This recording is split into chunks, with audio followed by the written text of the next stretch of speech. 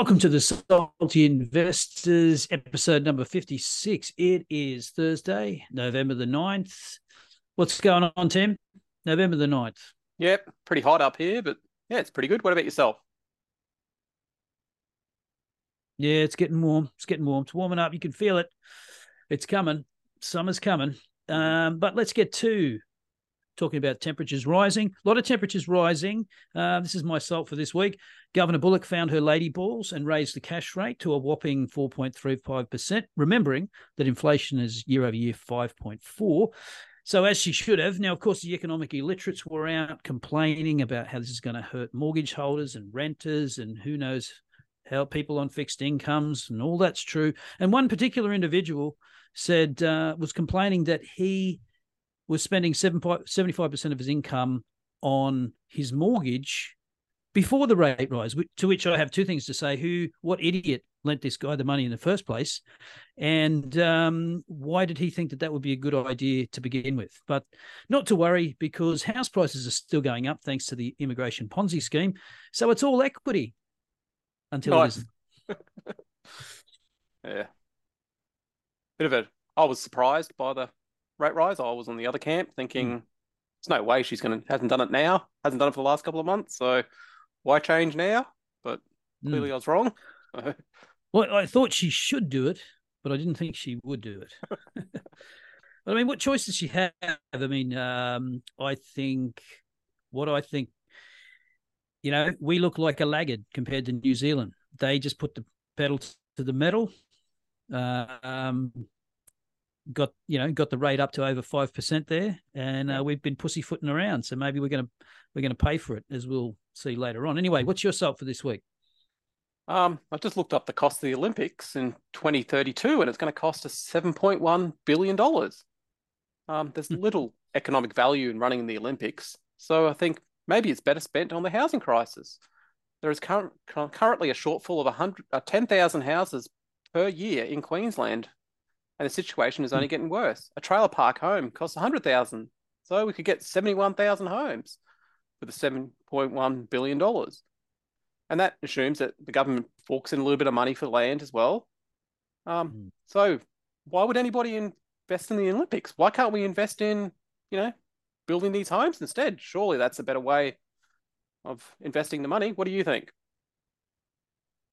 Yeah, I mean, I'm not sure about creating more trailer parks. I don't know how that will go down. That they'll just turn into the, new slums. And I do question the 7.1 billion figure. It's always bigger, as you know. Cost blowouts, always bigger. But yeah, I mean, as we know, Olympics are notoriously loss makers. I think the Sydney Olympics was an exception. I think that one broke even, maybe, and it was a good Olympics. Everything went well. The weather was brilliant, fantastic stuff. But the Olympics, at the end of the day, for people that live, I lived in the eastern suburbs of Sydney at that time, so it didn't affect me because everything was out in Homebush and everywhere else. So traffic was no problems. I caught public transport to work anyway. But these things are just a nightmare for people who live in and around the Olympic sites. If they've got any sense, they will just, they'll use the trans issue to collapse the men's and women's categories into one, and then we'll only be bothered for 7 days instead of 14, and that'll help everybody get through it. But yeah, it's going to be a boondoggle. The costs will blow out. We could have spent the money better elsewhere. But at least Palaszczuk will have a legacy.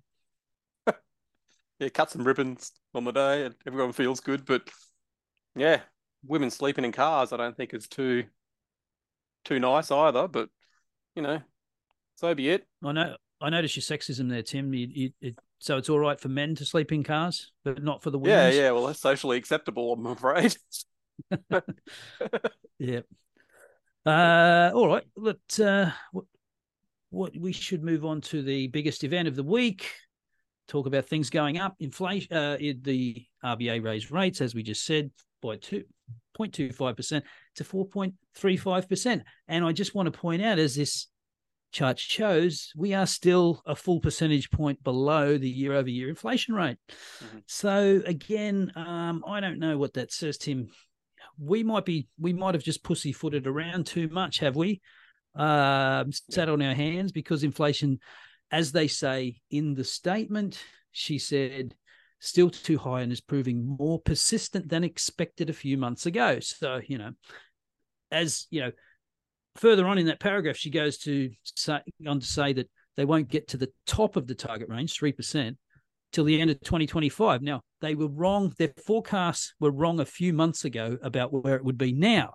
So if we can I think we can do away with the idea that they know where inflation is going to be in 2 years, let alone, they don't know within 3 months. So take those with a big grain of salt. But yeah, I mean, higher for longer, which is what we've said. It's been right. But the stock market just doesn't want to agree with us. What do you reckon? Yeah, it's just, if they are right, 2 years is a long time sitting in this limbo land. So, either it's going to crash and they're going to have to take a couple of 100 basis points off the rate, or we're going to be stuck in this higher for longer. Both cases are bad. I don't see a good option there. So I don't know why equity market just shrugging this off, and I suppose they've got to wait for the Christmas retail numbers to come through, but they're not looking too good at the moment. Everyone's sort of a bit worried about that. So yeah, you can't. I mean, that's the thing, that the retail stocks have rallied anywhere from 10 to 20% in the last couple of weeks. You got to think. And I said to you last week, was this another false start? Because we've had about 3 now, haven't we? Yeah. With retail, and you got to think, well, I mean, if they've just raised interest rates again, that's not good for discretionary. So surely, it can't be good. And now they're talking, maybe she's got to go again next meeting or later on. And so the market rate tracker is now saying there's a 10% decrease at the next meeting, which I think is kind of bizarre given the commentary, unless there's some giant collapse but they're not going to move just on one. Surely the RBA has now learnt that you can't just wiggle this thing up and down on one meeting's numbers or one month inflation numbers or something, because it's been sawtoothing up and down.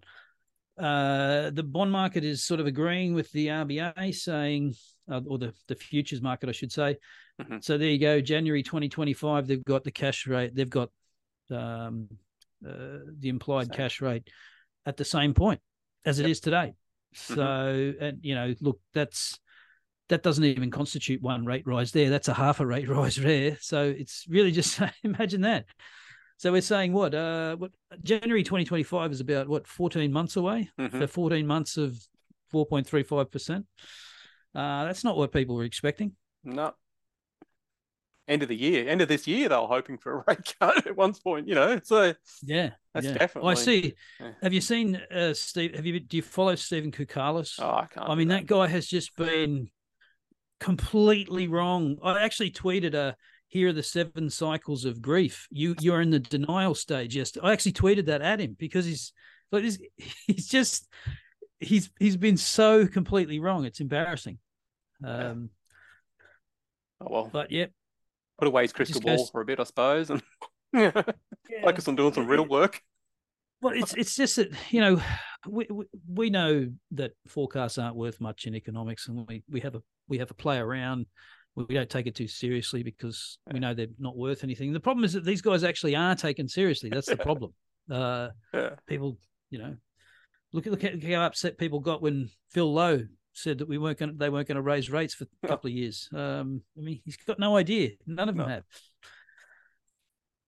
Anyway, just another data point came out yesterday. This was the SEEK employment data. So you can see the red line, job ads are coming down, applications per job are going up. And so as that converges, that just is more pain for the job market. It's a tighter labour market in terms of being able to get a job. So that's not looking too good. I said 4% by the end of the year. There's another silly forecast. We might get there. I think we're going to get there anyway. It might not happen by December anyway, but that's the way it's headed. Yeah, those applications are just out of control, aren't they? Like, it's not on the average there. So, yeah, it's not looking good. No. And, to the point that we said earlier, something's got to give here. So that's the inverted on the right-hand Axis the S&P 500 PE ratio. It's contracted a bit. We're back to an 18. Yep. And you remarked before that, what if we took out all the big cap techs? Maybe it'll come down. It's a bit like the Australian market. If you take out resource companies, I suppose, you get a different multiple. That's right. Or you take out, yeah. But yeah, something's got to give there. I think there's got to be either the bond market's got to come down, or the stock market, the yields have got to come down. Yes. Or the multiple's got to compress a bit further. And it doesn't look like,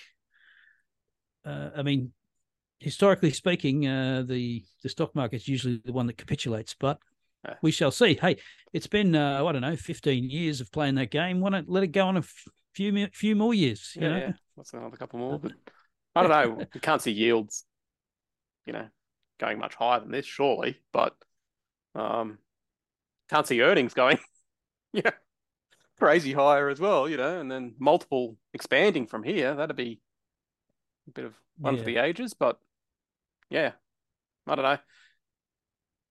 Yields don't really have to go. They don't really have to go any higher. I mean, they just stay where they are, and you'd think that PEs have to contract a little bit. Yep. Just if yields hold up where they are, but we shall see. You can see there's some periods there. 18, it kind of got away from itself. That correlation breaks down a bit. Obviously, the pandemic's a sort of a anomaly, but there are periods when it does get the correlation breaks down. Interesting to see which way that falls. Now let's get to what's that? Well, maybe the Treasury yield has been suppressed, artificially suppressed for so long that, these things a little bit out of whack. But so let's get on to the stock of the week. Altium, it's one that you've mentioned to me before, that you've, looked at it a little bit, and you got people who look into it. It's a PCB software company. So if you're not sure what a PCB is, it stands for printed circuit board. These are the little green boards you normally see in electronics that hold the electronic components. Basically, it's essential to use software because you need it to be designed efficiently and without errors. So there's no way to avoid using software. Altium is the best in the world, and just about everybody needs to use it. And as soon as you start using it, it's really hard to switch because all your designs are in that software. Yeah. Looking forward, I can see society's going to need more PCBs going forward. So I have a fair high confidence that Altium will be, in the top 2 to 3 bits of software that are running that. Stock has done 1,300% since 2000 compared to 209% for the S&P 500. So it's definitely a winner. Let's look at the fundamentals. The shares outstanding are diluting, which is a bit of a concern. I don't know why they're doing that. They seem to have a heap of cash. The number of employees are growing, but well under revenue, which is great. Price to free cash flow and PE are very expensive. Return on invested capital was low in 2020 and 21, but it's recovered back into the mid-20s again, so that's great. Bit of a concern that it did have a bit of a hiccup there. Margins are great. Growth is excellent, better than Microsoft. A small dividend, but a large payout ratio. The large payout ratio isn't really a concern, as they don't really need a huge amount of capital to reinvest. But it'd be nice if they purchase some buybacks at some stage. Interest coverage is great, as you can imagine. Flip over to cash flow and balance sheet and cash flow. We can see that it's got a net debt of negative 285 million, which is tons of cash. Free cash flow has been down this year, but over the last 6 years, it's been excellent. So you can't really fault it there. Yep. Clearly, this is a quality business, but richly valued. In 2016, you could have picked it up for a price to free cash flow of 23, but currently it's a price to free cash flow of 68. So you need a 66% price drop to get back to that price to free cash flow number. This is $15 when the current price is 42. Yep. If you think it can keep growing at 15%, maybe you could pay a little bit more and get a price to free cash flow of 30. But that still requires the price to drop to $19 from 42 today. Yeah. It's less cyclical than semiconductors, but I still think it'll be hit in the next cycle. But But for me to realistically buy this, I need to be buying it on probably a price to free cash of 18, which seems near impossible. Yeah. What do you think? Yeah, near impossible is the right word there. I think that implies what? That implies a 75% drop in the price. Yeah, Yeah. 75% drop in the price. This is for yeah, that seems unlikely. But yeah, it's just the same old story with Australian quality stocks. Cochlear looked like this last week a bit, didn't it? Yep. Just great company. Bloody expensive though. There's so little quality in Australia that they get bid up to silly prices. Just on so they've only got 16 mil of debt yet, and so they've got 300 mil of cash. What are they doing? Because they're already paying out 70% of the dividends. Oh. So what are they? They're sitting on 300 mil of cash. Is there a special dividend in the offing here or what? Well, surely they could do a few buybacks or stop diluting, just keep it even. Like, what are they doing diluting? Surely they should buy back a little bit of their stock and it's not it flat. ESOP, is it? Just handing out options to directors and things. Yeah. But they should buy that back, Yeah. But how could you justify buying it back when you're buying it back at a price to free cash flow of 60 Yeah, that's right. That's lunacy. So what do you sort of do? Is your capital allocation thing? Surely maybe you got to acquire something, but what are you going to acquire? You're going to get out of your realm of competence here, and you're going to get into stuff that you really shouldn't be getting into. Because I don't know any synergies that you'd get from acquiring anything. So, I don't think Autodesk is the sort of number 2 player in this field, which is a great company as well. I like that. That's on one that I want to pick up at some stage, hopefully. It's much more reasonably priced. It's got a lot more users than this one, but these guys really focus well on this PCB type design type business, and they're definitely the world leaders. They've got the easiest software to use, and they've been doing it for a fairly long time now. So I don't even see someone as big as Autodesk, eating their cake, unless they stuff up something fairly major. So yeah, it's just great business, but I just can't see how you'd buy this over Microsoft or Visa or MasterCard or even S&P Global. Like, what? Why would you buy this over? They've got, just as good growth, better quality, more consistent quality. What are you doing? Do they though? Is MasterCard growing their double-digit EPS every year, or I think they're a bit slower growers, aren't they? No. They're over 10%. But not much. Not much, but they're like 11 or something. Yeah. So it's not like huge, but yeah. But 15 is a large number. Like I know they've done it for the last 10, but can you look forward 10 and go, hey, they can continue to do that? That's when your TAM is small, your total area, so maybe they can, but like you said, Cochlear and all these other guys, everyone seems to think the TAM is crazy, so you got heaps of room to grow, but I just can't see it, but maybe I'm wrong. But... Yeah, maybe it's, I mean, even if it is there, I mean, 67 times price to cash flow. It's never been more expensive on a price to cash flow multiple. Never. Yeah. Right. Yeah, something's got to give. Well, there you go, folks. There's another one that I can't buy because it's too expensive for me, but, I'll probably be kicking myself in a couple of years. Yeah. Anyway, thanks for that, Tim, and we will see you next time.